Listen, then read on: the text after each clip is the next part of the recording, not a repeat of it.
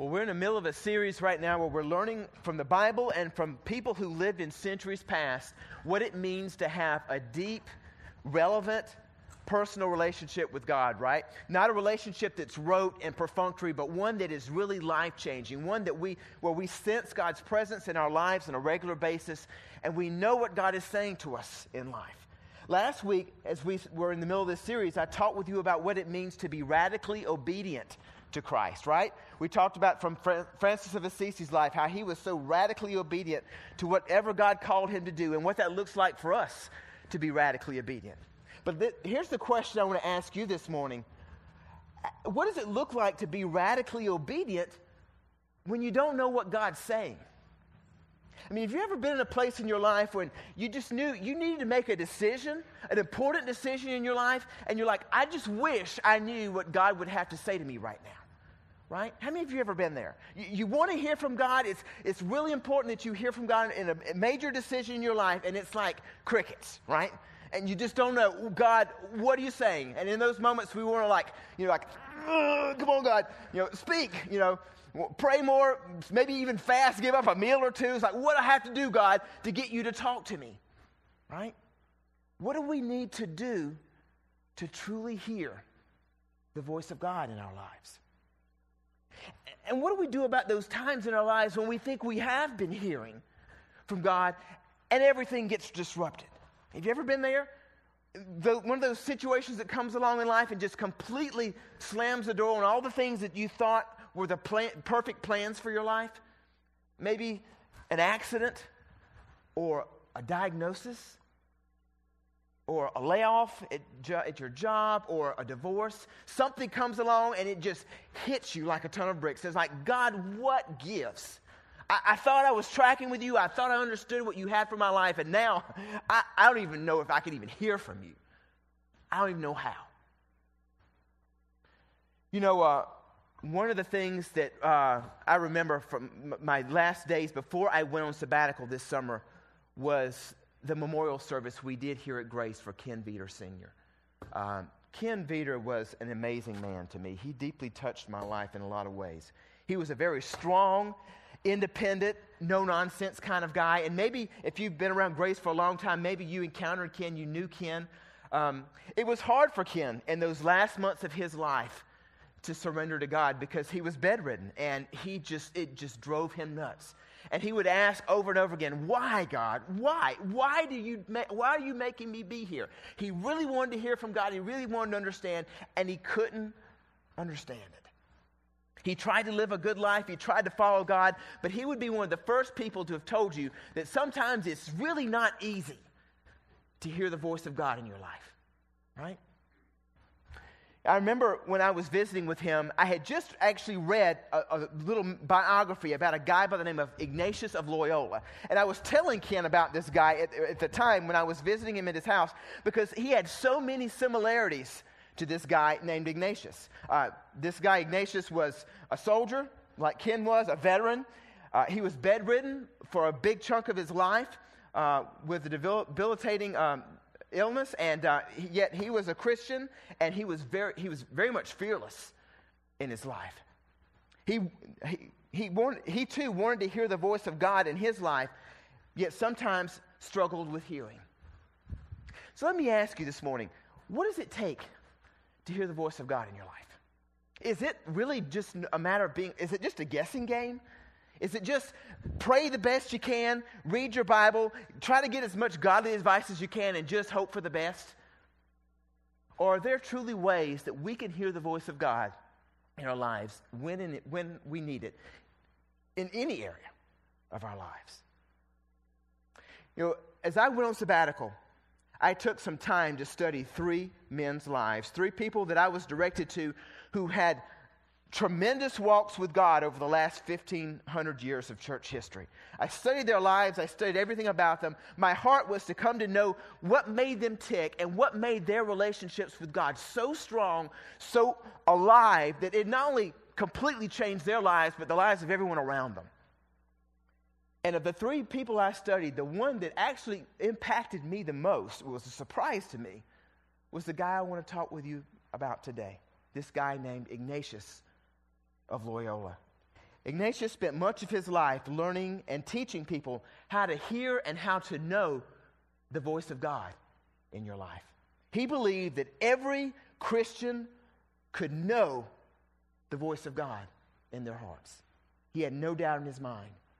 And as we're going to see today from his life and from the life of the Apostle Paul in Philippians chapter 3, is that as we listen clearly to God, we come to know his heart. And as we come to know the heart of God, he molds our passions, our priorities, and even our perspective in life. But let me tell you a little bit about this guy named Ignatius of Loyola. Let me set this up for you. Ignatius was a guy who was born in northern Spain, in the Basque country of northern Spain, in the year 1491, just the year before Columbus set sail from America. He was the youngest of 13 kids. He was born into a noble family, yet both of his parents had died by the time he was age 16. Now, he was, based on the time that he was alive, he was a contemporary of Martin Luther. And while Martin Luther was in Germany and his mission was to somehow reform the church, Ignatius's heart, as he grew into manhood, was that he would help people to learn to be contemplatives in action, that they would hear the voice of God and they would act on it. But as I said, he was from a noble family. He lost both of his parents by the time he was age 16. And as a young man, just weeks before his dad died, he was invited by the treasurer of King Ferdinand and Queen Isabella in Spain to go and stay in the castle and to be a royal page for the treasurer to Ferdinand and Isabella. I mean, these were the ones who financed Columbus. And so he thought this was a great honor, and he just totally jumped on this opportunity. So he went there, and as he was going into his later teenage years and his early 20s, he was completely wrapped up in his job. He was completely wrapped up in all the prestige that it was bringing him. He was wrapped up in his appearance and being a ladies' man.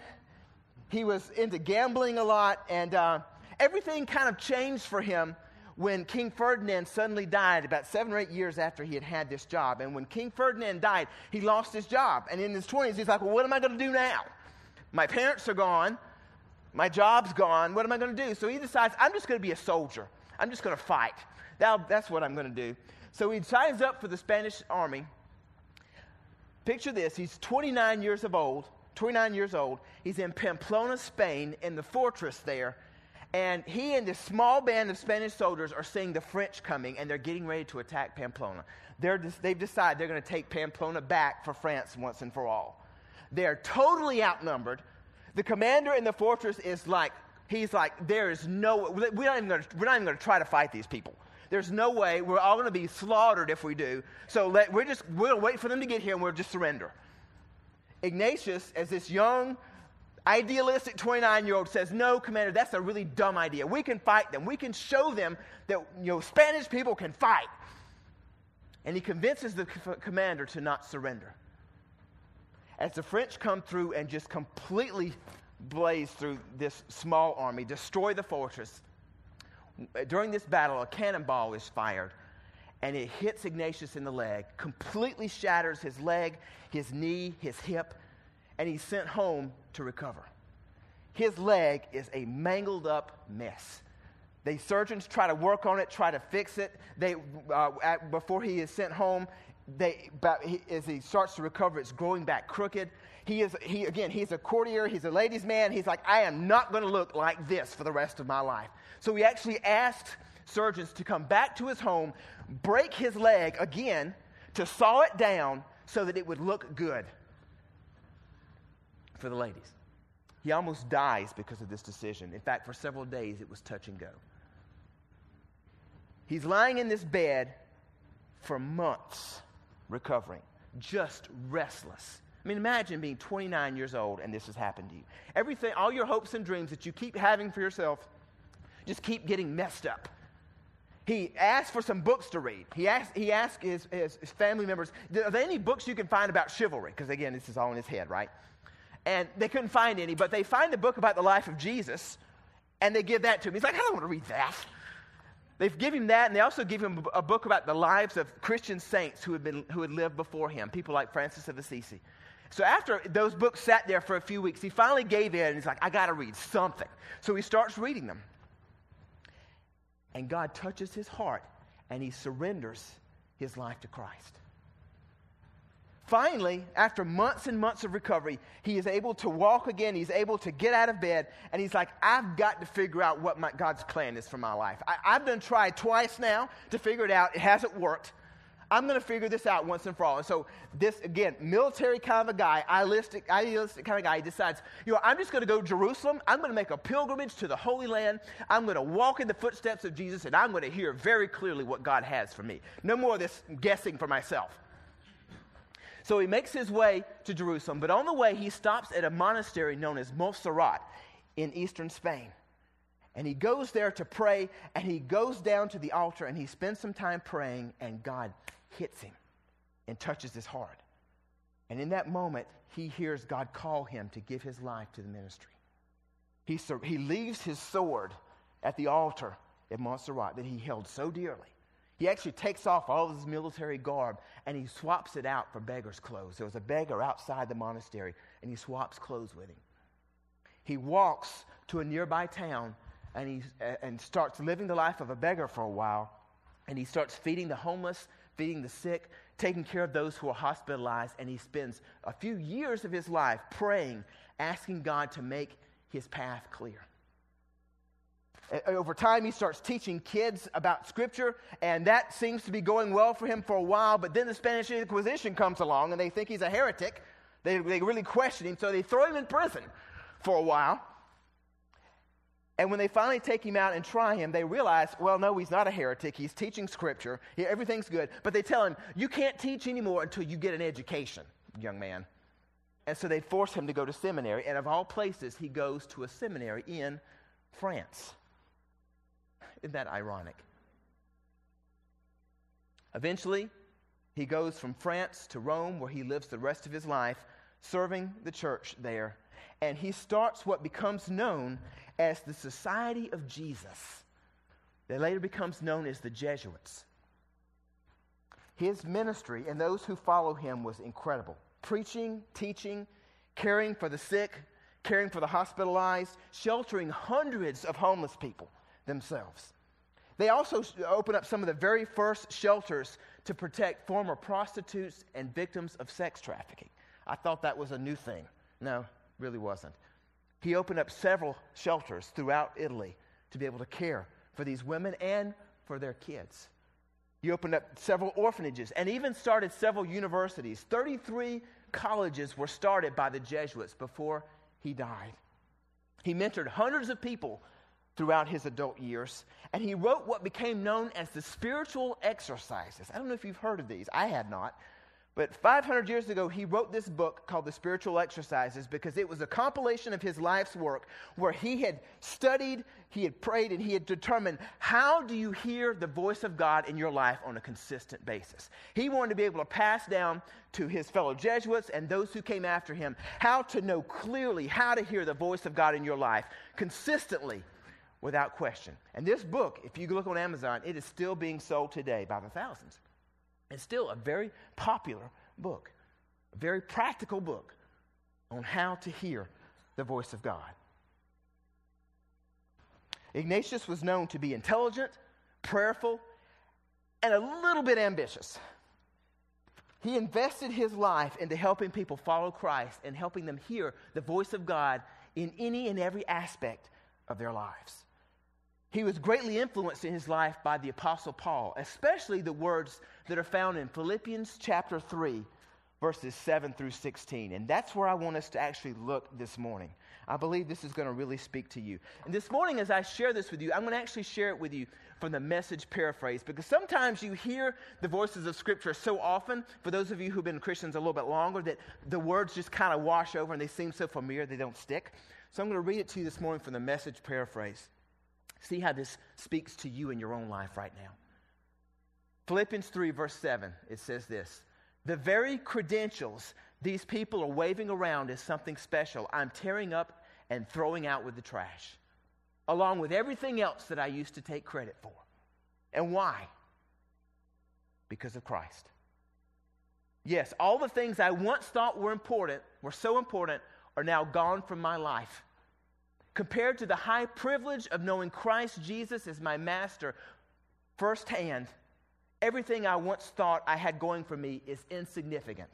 Dog dung.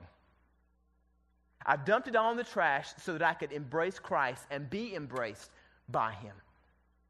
I didn't want some petty, inferior brand of righteousness that comes from keeping a list of rules when I could get the robust kind that comes from trusting Christ, God's righteousness. I gave up all that inferior stuff so that I could know Christ personally, experience his resurrection power, be a partner with him in suffering, and go all the way with him to death itself. If there's any way to get in on the resurrection from the dead, I wanted to do it, he said. Paul came to a point in his life where just being a good person, or even being a good religious person, really had no appeal anymore. When Paul encountered Jesus, everything started to change in his life. Paul went from knowing about God to coming to truly know God. Like Ignatius, he started realizing that all the things that he had been pursuing in life were all wrong. Ignatius pursuing politics and the military and wealth and prestige. And for Paul, living for God, or so he thought. Pursuing all these things to try to be righteous before God and realizing it's all just dog dung. Nothing else mattered in comparison to knowing Christ. When Paul came face to face with Jesus, nothing else mattered anymore. The same was true with Ignatius. The more we come to know Christ, the more our priorities in life start to change. The more our perspective in life starts to change.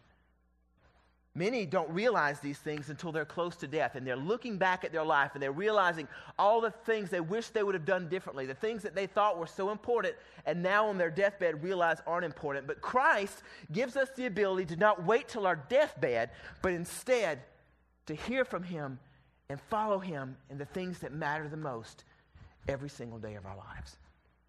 Paul's words in verse 10 here are perfect. He said, I don't know if you noticed it, he says, I don't want some petty, inferior brand of righteousness that comes from keeping a list of rules, when I could get the robust kind that comes from trusting Christ. Fulfillment comes how in life? From knowing and trusting in Jesus. Look at verses 12 through 14 of the message here. Notice what it says. He says, I'm not saying that I have all this together, that I have it made, but I am well on my way, reaching out for Christ, who has so wondrously reached out for me. Friends, don't get me wrong. By no means do I count myself an expert in all this. But I've got my eye on the goal, where God is beckoning us onward to Jesus. I'm off and running, and I'm not turning back. Paul's saying here, my life ain't perfect. I don't have everything figured out yet, but here's the one thing I do have. I have my eyes set on the goal. I have my eyes set on Jesus, and I am not turning back. Nothing is going to get me off track from that.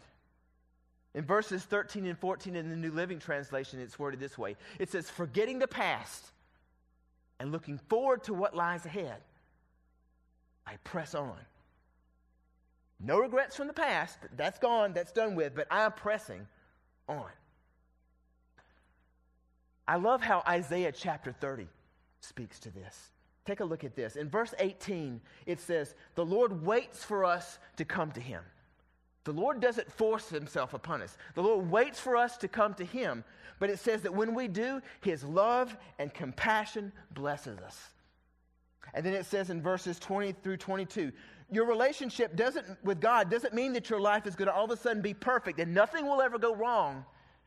But it says that even in times of adversity, you will be able to hear the voice of God directing you in life. And the things that you once thought were so important in this life, God's words, it says, you'll toss them away like a minstrel cloth. That's how valuable they'll be to you in this life.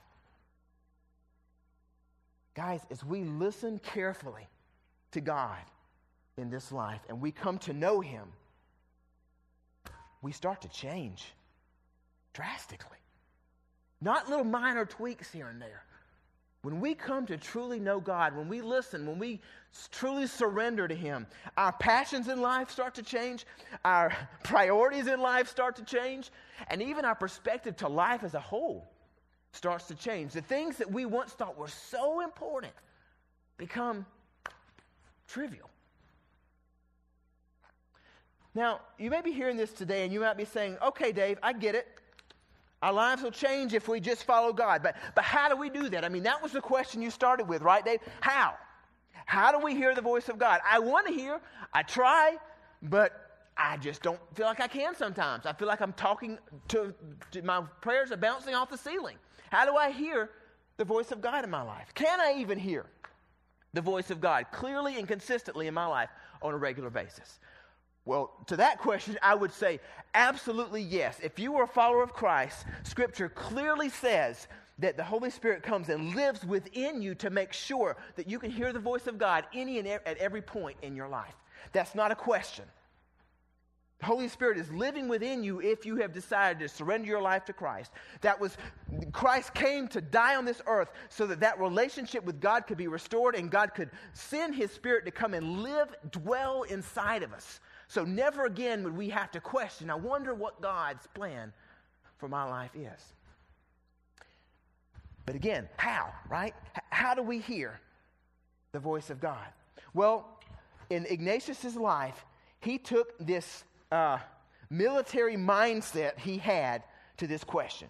He decided as a young man who gave his heart to Christ in the ministry, he said, I want to know at any and every point in my life what God is saying to me. I never want to be at a place where I'm guessing. And so his life's mission was to figure out how to do that himself and how to help others do that. In fact, Ignatius was known as saying, undertake nothing in life without consulting God.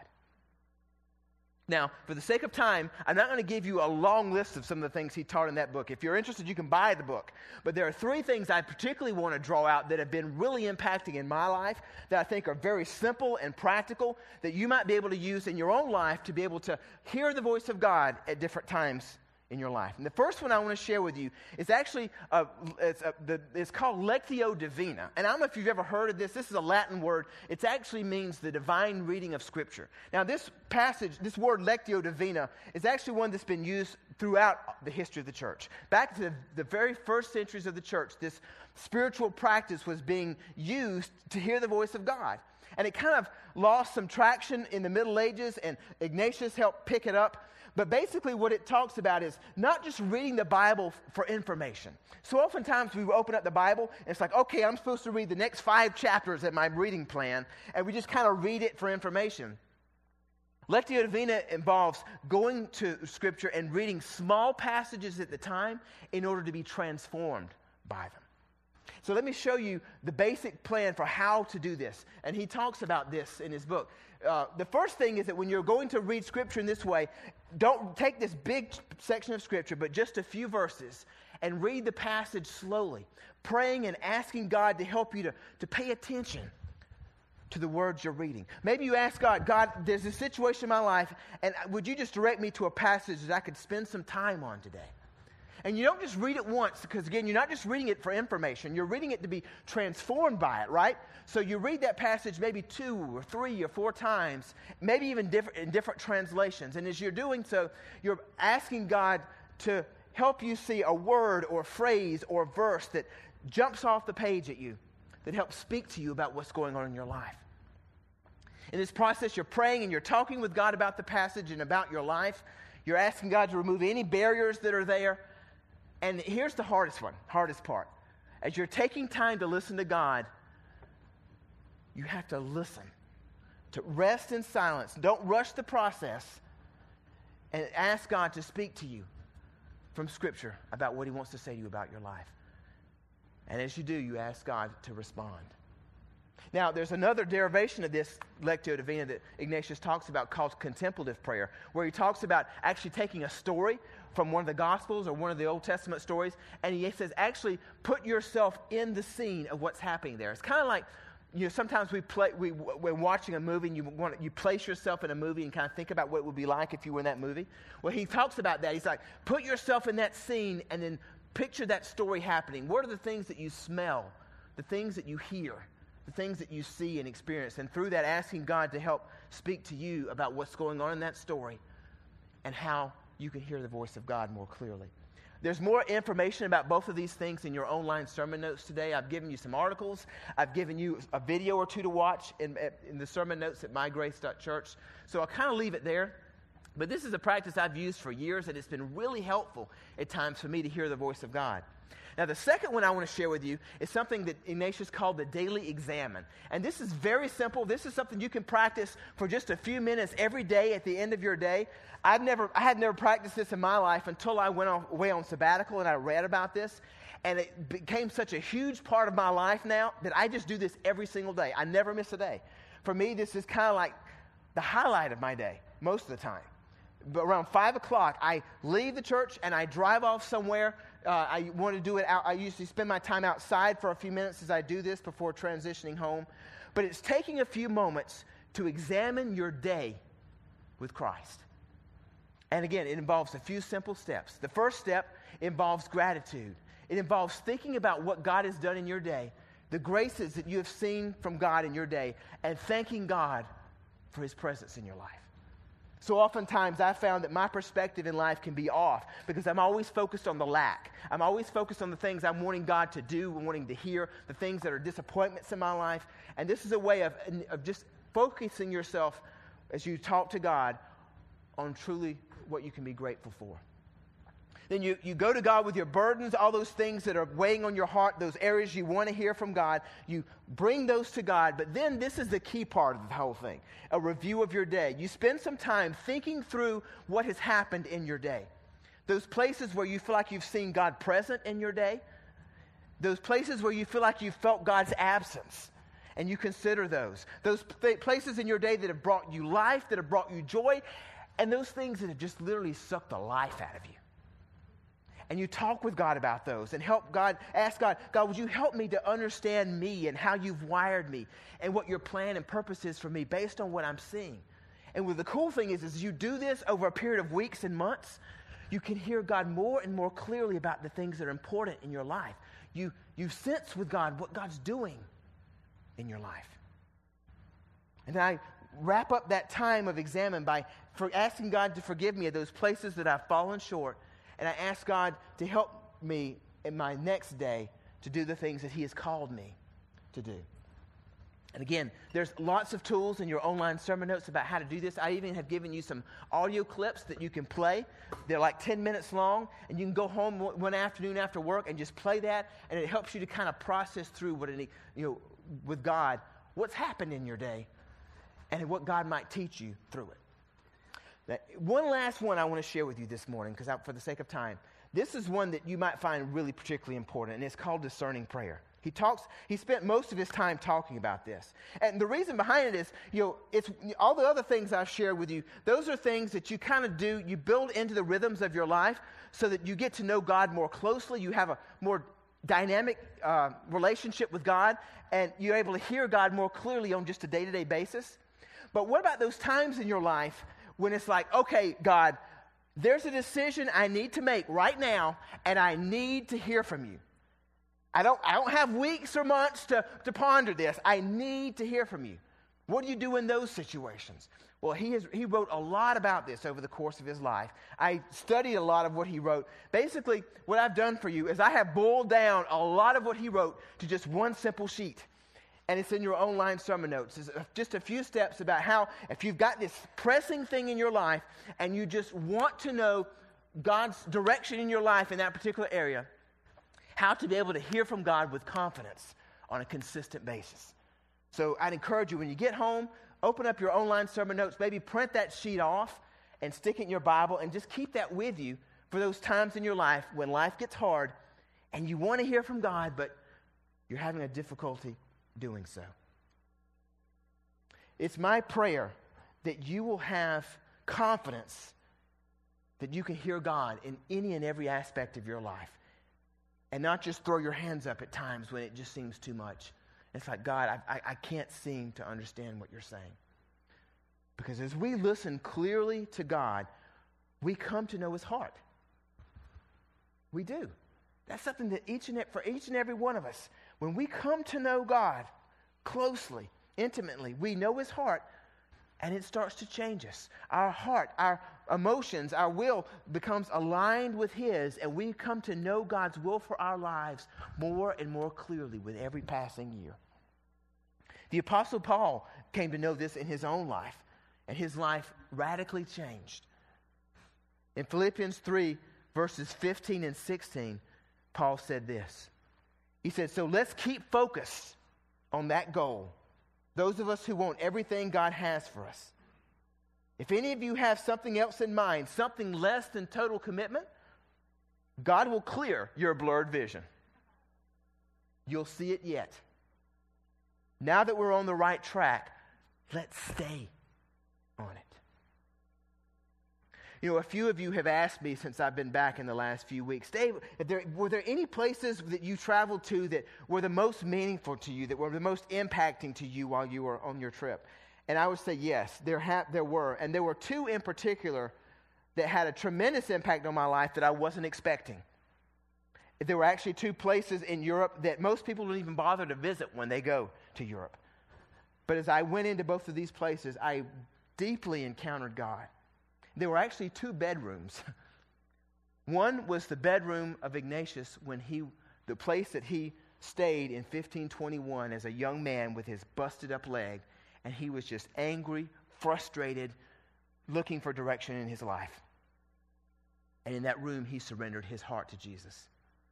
I remember sitting in that room and just thinking about his life, thinking about what it must have been like for him as a 29-year-old man struggling, and realizing even in my own life how, as I was trying to hear God more clearly for the second half of my life, there were some struggles there, some things that I needed to surrender to God. The second place that was really meaningful to me was actually a place in Rome, and it was the bedroom in the apartment where he died in 1556, the place where he finished his race after giving his life to help people come to hear God more clearly. I remember in both of these rooms praying this simple prayer that Ignatius prayed throughout his life. He had found this prayer that had been written by the grandson of Charlemagne centuries earlier, and he had taken it as his own. And he constantly prayed this prayer over and over and over again throughout his life because he was so focused on hearing the voice of God. And as I was at both of these places, I would read this prayer, and God just really messed with me. God really broke me. And it's a lot of the things that I came to realize that I thought were so important in my life, I realized really did not matter all that much anymore. I want to share with you that prayer that he prayed. He said this, "Take, Lord, receive all of my liberty, my freedom, my memory, my understanding, my entire will, all that I have and possess."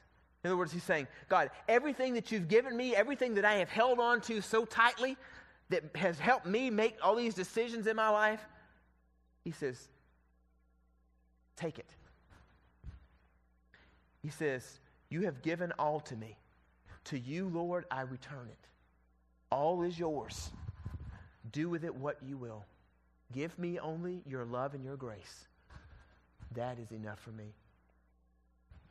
What if we all made that our prayer today? To surrender everything to God. Our will, our memory, our understanding, everything that we hold on to so tightly. What if we surrendered everything to God? What would God do in your life if you yield your passions, your priorities, and your perspective to Him totally in this life? What if you decide today to maybe use some of these simple exercises that I've shared with you to take steps closer to God and go and spend so that you can spend your life in confidence knowing that you hear the voice of God in your life in any and every situation? I believe, Ignatius believes, and the Apostle Paul believed that you can hear the voice of God in your life at any moment if you are listening and you're surrendered. Would you pray with me? Heavenly Father, even now as I wrap up this message, and I thank you for opening up this passage from Philippians 13 to us today, or Philippians 3. God, I ask that you would help each one of us to know what it means to truly surrender. To surrender our will, our emotions, our heart to you. Lord, help us in those moments when we're feeling frustrated to know that we can hear your voice, to trust you, to surrender even that to you. And Lord, in those moments, we ask that you would speak loudly and clearly into our lives. Lord, some of us may be here today and this idea of surrender is really, really hard. We don't want to surrender because we've held on to things in this life that's meant so much to us. Ignatius was such a great example of that in his life as he pursued politics and he pursued the military. And Lord, you just kept snatching those things away from him until you got him to a place where the things that really mattered were there. God, would you do that same thing in us? Just be relentless, God. Keep snatching away those things that we hold on to, those false hopes, those dreams, those passions that are ours and we think are yours but really aren't. And Lord, may we come to a place where we see those things as dog dung in comparison to knowing you fully. Lord, in this moment, we surrender our hearts and our lives totally to you. Lord, for some of us in this moment, we would even say, Lord, I surrender my life to you. Lord, would you come into my life? Fill me with your Holy Spirit as I confess this sin that's been in my life, these things that have held me back from even having a relationship with you, God. God, I ask that you would come into my life and fill me and change me as I accept that you died on a cross 2,000 years ago so that I could have this relationship with you and truly live. In Jesus' name, amen.